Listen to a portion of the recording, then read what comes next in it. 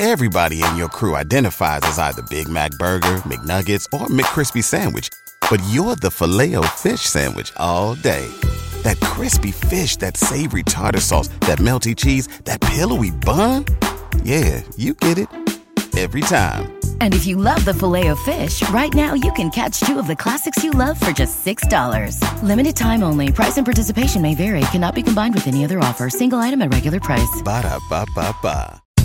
Fun Belt Podcast. Fun Belt Podcast. Fun Belt Podcast. Fun Belt Podcast. It's just a great conference that is at a point right now where I think clearly the best Group of 5 conference in the country. The state of Sun Belt football is the strongest in our history. And we got to continue to showcase what our league's about. This league is insane. Yeah, it might be like one of those 8 wonders of the world. And you can see just what a great Group of 5 conference it really is. It's a big deal. Boy, life is looking pretty good in the Sun Belt these days.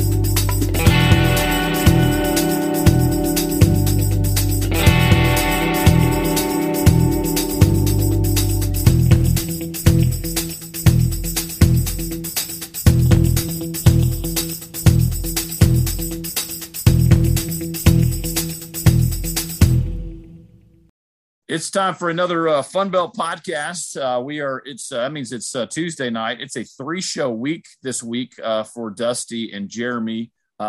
In my contract that I have negotiated, I only do one a week. But I'm, of course, one of your esteemed hosts, along with Dusty Thibodeau of Warhawk Report. Of course, Ben Moore with PantherTalk.com and 24/7. Week has come and gone. Another Fun Belt weekend. Dusty, it was it's getting more fun, and I think the East race is certainly tightening a smidge, and it looks like stuff out west is continuing to clarify. But yeah, man, another weekend, and now we're in November, right? This is when the ring season begins for all the programs, and it's here we go, man. The weather is turning a little bit cooler, and starting to get the itching for bowl season, and bowl bids close to being grabbed. Yeah, I mean it was a great weekend of football. We had Troy almost pull the upset of Coastal Carolina. Grayson McCall, my immediate thought, and I think he was okay. Definitely a concussion there when he kind of lost his dinner all over the field. All I could think of though was Any Given Sunday and Willie Beamer. I wish he would have stayed in the game just to have that great touchdown pass or whatever, just to kind of have that true comparison. But that's what ran through my mind. Lafayette with a shutout, just dominating performance over Texas State. ULM, I don't know. 5 turnovers, you're not going to win a game. It doesn't matter who you're playing with 5 turnovers. But if you look at it like this, 59-28, the 5 turnovers led to 24 points. You back that out, it's a 1-possession game. And what's even more frustrating, the opening drive ULM has, Chandler Rogers has a receiver wide open, nobody around him, and does he can't be that open and way overthrows him. Does that mean it's a tie game? Maybe, probably not. Who knows? But it's crazy when you start seeing the numbers and when you dig deep into it. Obviously, Georgia State went south, got a huge win, beat the Eagles so bad their mascot left the stadium, Ben. That was a sign of things to come. Yeah, Freedom, the Eagle, very similar to what Auburn does, has the Eagle pregame fly around the stadium. Normally have the catcher there right about the 10 or 15 yard line, and quite literally the Eagle had left the building, and it was one of those scenarios too where both teams really, you could tell in a rivalry game, and we've said it for a while, weird stuff happens in rivalry games, and it was a very, very ugly first half. They certainly won't be teaching any offensive game plans coming off that game. But ultimately, the Georgia State rushing attack got going in the second half, and Georgia State was able to escape Statesboro with the victory. And I'm not sure if the folks down in the borough are still not calling it a rivalry, but this is now 3 wins and 4 attempts down in Statesboro, which the apostrophe there is being added by a lot of Georgia State folks. So a little bit of fun there, but no, they and it's also been a newsy day and a newsy couple days down there in Statesboro as they officially have a new head coach. Yeah, moving from the West Coast. I'm curious to see how does that West Coast mesh with the old 3 yards in a cloud of dust that Georgia Southern really wants to have that kind of mentality and wants to have that type of football team. They don't have the personnel to do that right now. So we're looking at 2 to 3 years of them really rebuilding to get to be able to run that West Coast offense. Yeah, it's really difficult. We were talking just briefly off air. It's a lot like Jeff Collins at Georgia Tech, trying to unwind the Paul Johnson triple option. You don't have a lot of the personnel there. Of course, Georgia Southern was not running a strict triple option, but you still have undersized offensive linemen.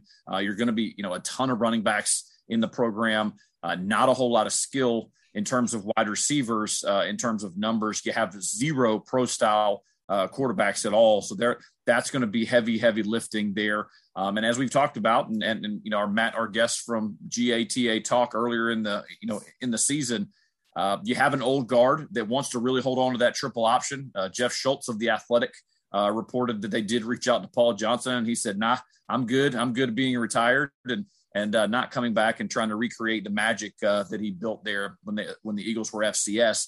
But Helton's an interesting hire. Gainesville native, had been at Auburn briefly, Duke briefly, but that was literally decades ago. Hasn't recruited in the Southeast in quite a long time, and already put it out on Twitter, so it must be true. Brian Ellis, the Western Kentucky co-offensive coordinator, was a quarterbacks coach there at Southern Cal. Will be joining him on the offensive staff as well. So interesting to see how that offense continues to develop. Obviously, they're going to run a pro-style set spread offense and don't have the personnel to do it. So look for the Eagles to get very, very active in the transfer portal and, trying to, rebuild once, what they had. We know what they did with Willie Fritz and kind of meshing that offense and having some very good athletes there. But this will be a very, very, heavy lifting, difficult task for that staff. And he's already there, which was a little bit interesting to me. I saw the report from Sports Illustrated saying that he was at practice today, observing, trying to figure things out. So tells me a lot about, him wanting to get his hand in there and figure out what he has and what he doesn't.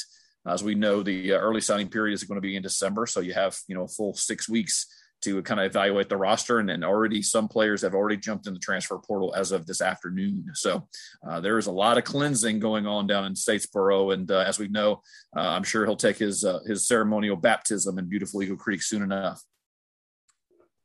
The nightcap of the weekend there, Arkansas State, South Alabama, Jake Bentley, 3 games in a row of 250 yards or better. He had 251 with 4 touchdowns. South I still don't get them.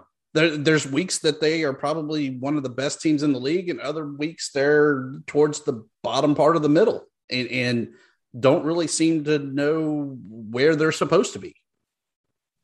It's so wild, but hey, man, just throw it to Jalen Tolbert. Just keep doing that, and pretty much good things will happen. I think Jake Bentley continues to do that, and Tolbert just remains a matchup nightmare. We've talked about. Sorry to Jeremy, he's tapped out of this one, but his Red Wolves are still allergic to defense. They don't like playing it. They like to give up yards on the ground. They like to give up yards through the air. And ultimately, it was back to Lane Hatcher for the Red Wolves, and things did not go well for Lane. Had 3 picks and a QBR, if you're interested in it, of 15. That's not good. Just throwing it out there, guys. Not good to have a QBR of 15 when you have guys that routinely on a scale of 1 to 100. But no, I mean it's we knew obviously the Butch Jones rebuild was going to be pretty deep. As you mentioned, I mean South has rode the roller coaster pretty much all season. They jumped out 3-0. Lost a couple games. Now they're 1 win away from bowl eligibility. That's a huge opportunity for Kane Womack and that staff, and as they continue to try to build and get some momentum down there in Mobile. You mentioned the standings earlier. The East is, you said it's kind of compacting down, but App State, Coastal, Georgia State, all 3-1. Now, App State has the head-to-head that they would be able to claim the East division, but it doesn't get any closer than that. And all it takes is one weekend.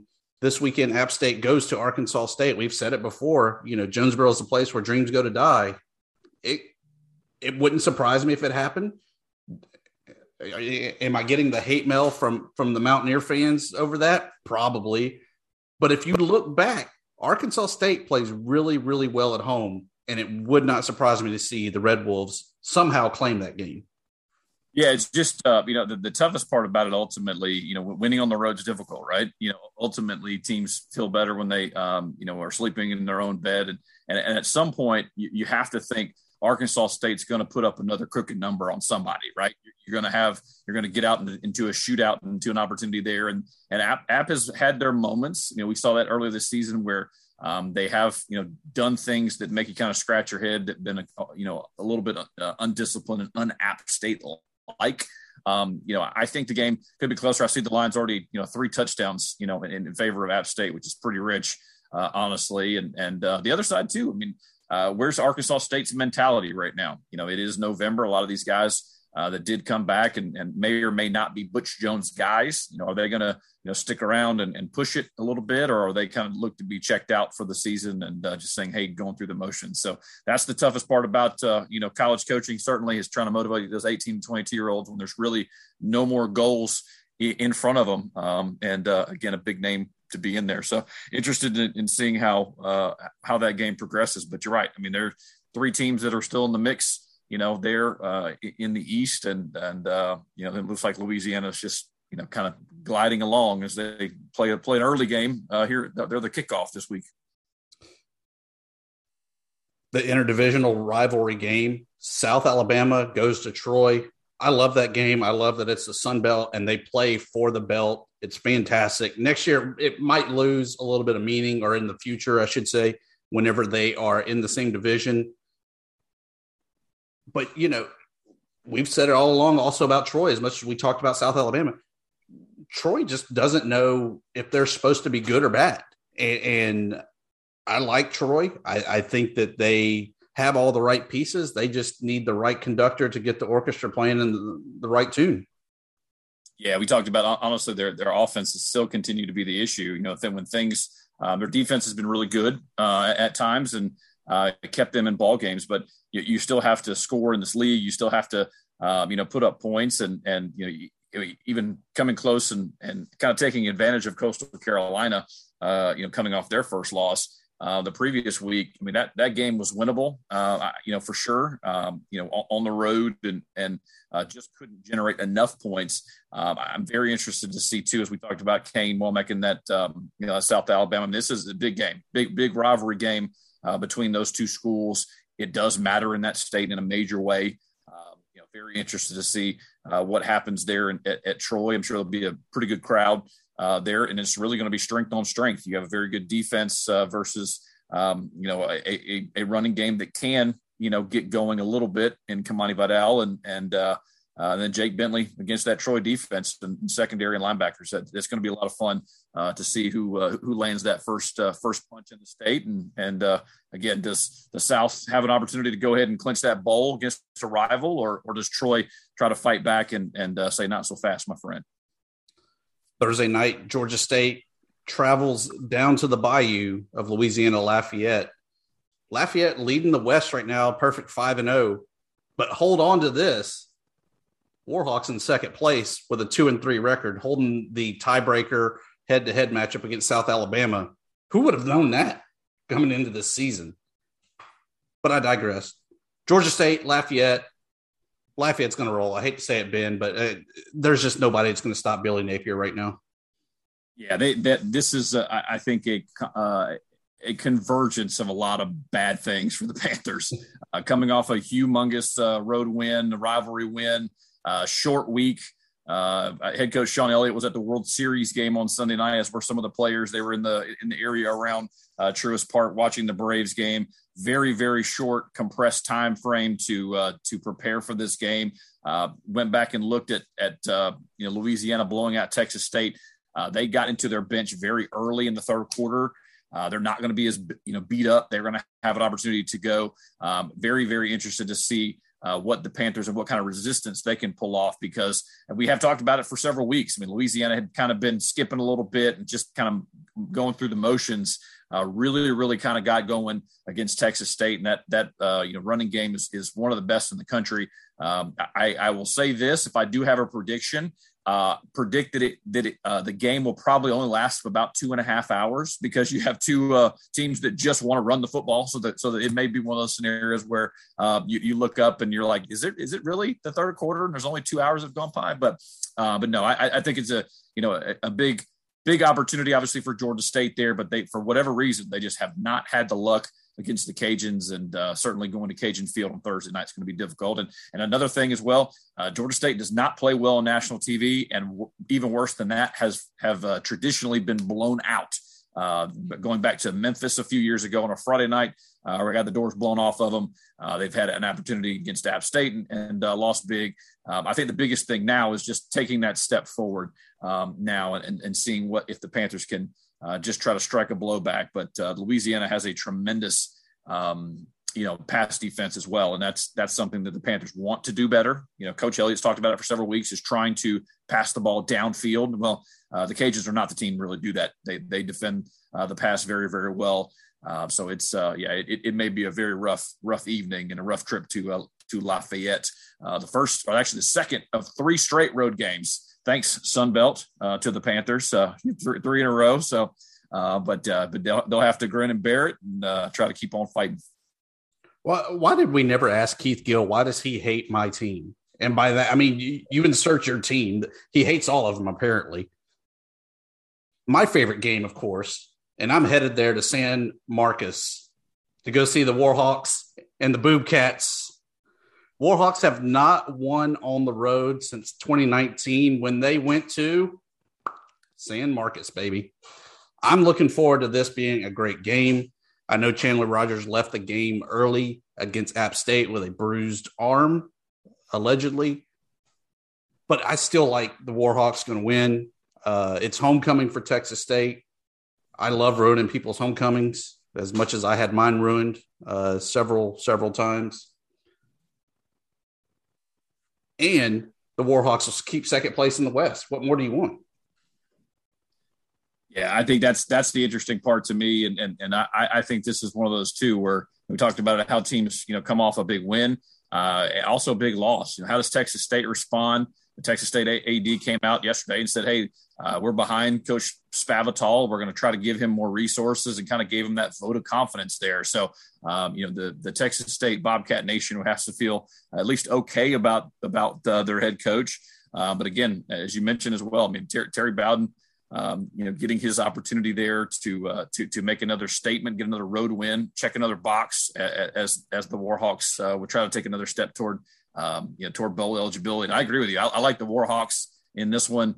I think it's one of those scenarios where they've got the players, they just got to put it together and just miss that turnover bug, man. That's the biggest thing. Don't turn the ball over and you got a shot.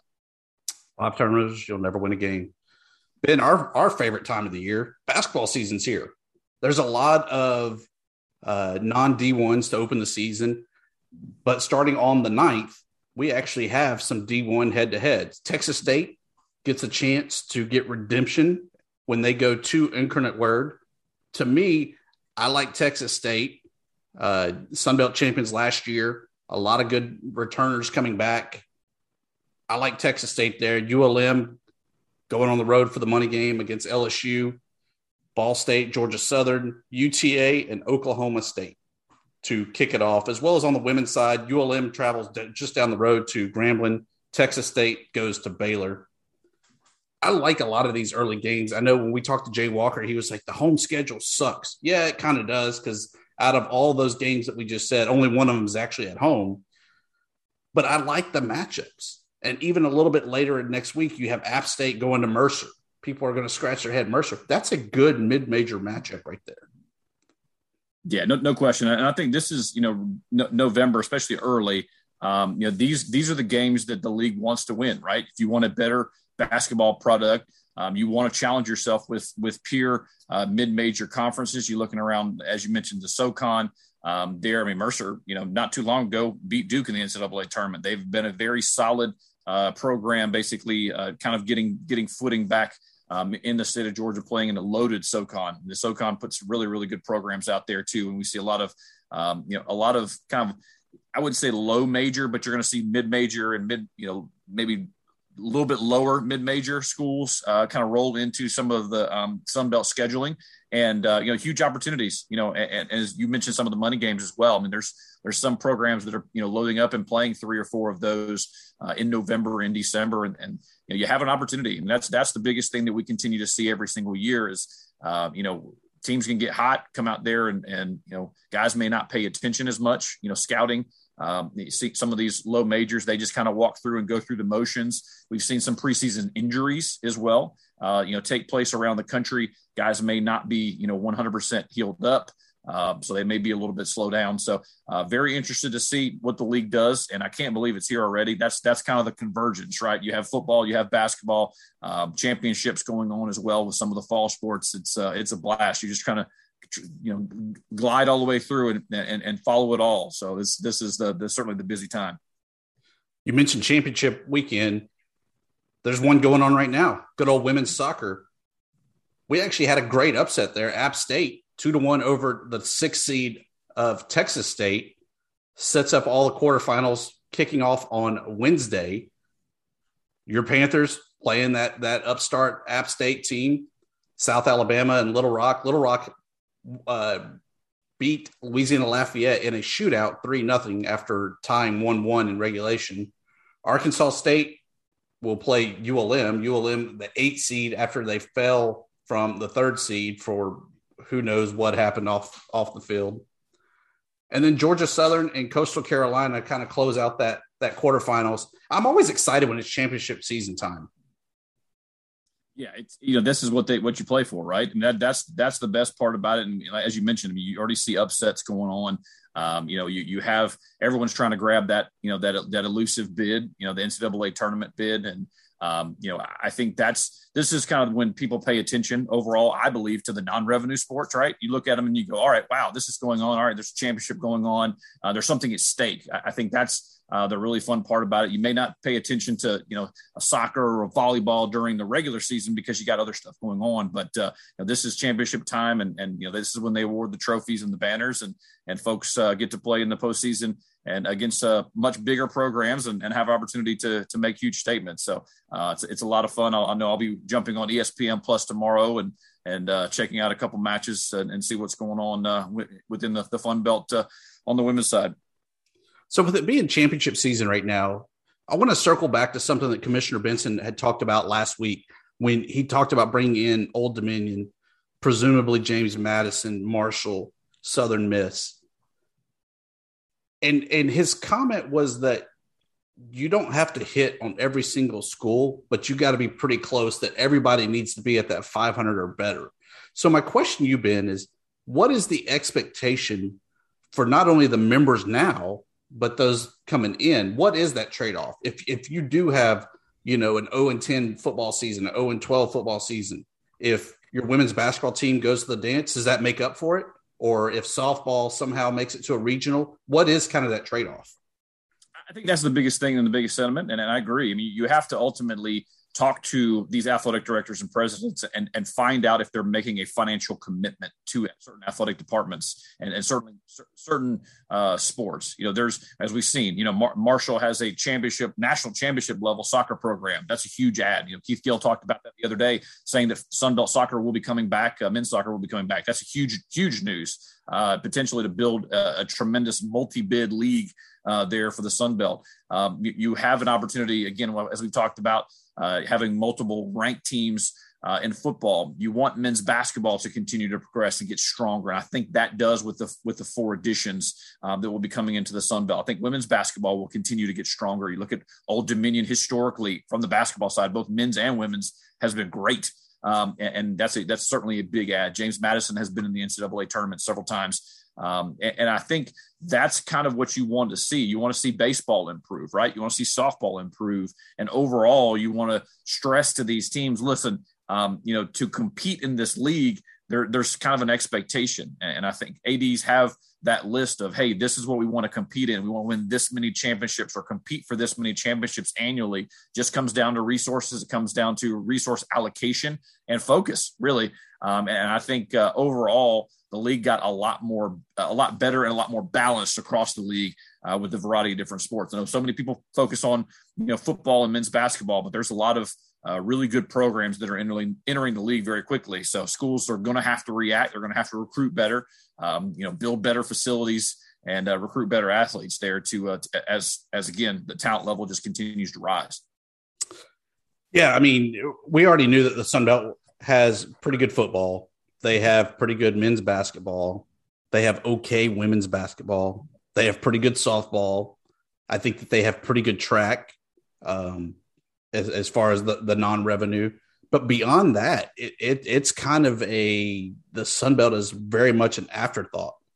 So I think that it's kind of a trade-off of you got to really win at those core sports, the big 4, men's, women's basketball, football, baseball, and I'll even say a core 5 of softball as well, because we have so much talent in the conference. But it's not going to move the needle if the golf team is way below par, no pun intended, or anything like that. So I think that while there's a trade-off, I think as long as your core 5, so to say, are strong, I think that is what we have to strive for as a conference, to be strong from there. And then we'll have the occasional bonus of, a great golfer that comes through, a great women's soccer team that runs through and somehow, gets the upset in the NCAA tournament. But for the most part, core 5 all the way. Yeah. And I think that's, certainly baseball has continued to take a step forward. I think even some of the teams that have come in, Georgia State, Georgia Southern, App State, they've been surprised at how strong Sunbelt baseball has been. Of course, adding Coastal Carolina, national champion. You've had Louisiana Lafayette host a regional in recent memory as well. I think that's kind of the next progression is seeing these teams that may have not focused on, again, like you said, those core sports as much and just dedicate all the resources to football and some to basketball, having to balance that out a little bit more. Otherwise, you just are going to continue to get hammered. And, there is monies out there for these teams. And someone asked me about the new Sun Belt basketball. I think there is an opportunity for a multi-bid league now, which just didn't exist, really in the last 10, 15, almost 20 years. It's just about overall, keeping those head coaches in the league. Once making sure that, hey, a Little Rock doesn't have success, lose their coach, and then completely plummet, completely go to the bottom of the league. That can't happen. But that, again, has to be a focus from that specific athletic department. Carl Benson was interviewed a few years ago about it when talking about how does men's basketball get better. It was pretty simple, right? You got to spend money on it. You got to go and improve your recruiting. You have to recruit better players, development, put an emphasis on facilities, because ultimately you're competing with high majors in all these sports. And then when you even go down the equivalency sports, kids want to win. They want to win at a high level. They want to know who you're playing too, having an attractive schedule, not just scheduling wins. That has happened. We've seen that at our level here, certainly, where you may have a softball or baseball program just schedule a bunch of wins and then just completely fall apart in conference play. You're looking at, all right, well, that doesn't really help you. So you go the other way, like Georgia State did last year, and play 20 ranked teams in your non-conference and get your head beat in a lot, but you'll certainly collect a lot of paychecks there. Don't recommend that as a general strategy, but no, I agree with you, Dusty. It comes down ultimately, if you want the league as a whole to continue to rise, and we also know too it's multiple seasons, right? It's multiple years where it's got to grow and continue to grow, where perception becomes reality, where it's not just an upset here and upset there. It's multiple teams landing punches and seeing that and getting those opportunities to go and make hay in the NCAA tournament, because that's ultimately where everyone's going to be judged. Yeah, and I mean, I think the NCAA tournament, especially for men's, women's basketball, is kind of the pristine thing that you want to be in. Probably the closest that a Sun Belt team will be to actually competing on the stage for a national title.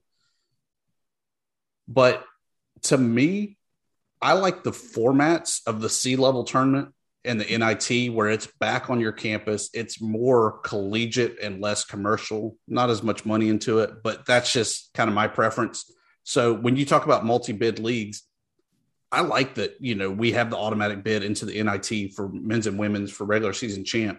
I wish baseball would kind of step it up and that we would get multiple teams in that way. It's always exciting to watch NCAA regionals. Football, if an undefeated Cincinnati that has several top 10 wins is still on the outside looking in on the college football playoff, there's not going to be a G5 that ever makes it. Yeah, I agree. And it's tough. I mean, look, you have the scenario too where neither Louisiana or Coastal Carolina are ranked in the top 25 in the CFP. And they're ranked obviously in the coaches poll and the AP poll. It's just the reality of it. And ultimately being a group of five, alum like we are, we just know that's the reality of the scenario where you're going to have people. And again, the Georgia State Athletic Director is on the CFP committee, holding that down for the Sun Belt spot. I'm sure he's, outvoted by the vast majority of folks there in the room. But I think that's the trouble, is when you ultimately hold up resumes next to each other, there's going to be a natural Power 5 bias. And even if they expand it to 8 or to 12 or whatever the number may be, as soon as the new TV deal happens, I just see in no way the group of five gets included, and they will be thrown to the kiddie table there around Thanksgiving. I like to think that guy from Georgia State, there's always that one kind of oddball Heisman vote for the center that's a feel good story or whatever, that he just stands up in the middle of it and it's like Arkansas State. That'd be amazing. I can see that happen. It's funny, Charlie Cobb's a former offensive lineman, so he'd be the guy that would say, "Hey, we're gonna have the best interior lineman." Yeah, he's gonna get my Heisman vote this season. Love it. Short show, I know. Ben's chomping at the bit because he thinks his Barbs are going to win a World Series. Parting shot. What do you got there for us, Ben? Yeah, man. I had a chance to catch up with the new President Brian Blake of Georgia State University. We'll be kind of having a recap of our conversation tomorrow on PantherTalk.com. Looking forward to kind of getting some reaction there. We do talk about athletics. Did talk about the university as well. He's an Atlanta guy. Went to Georgia Tech and talked about that experience.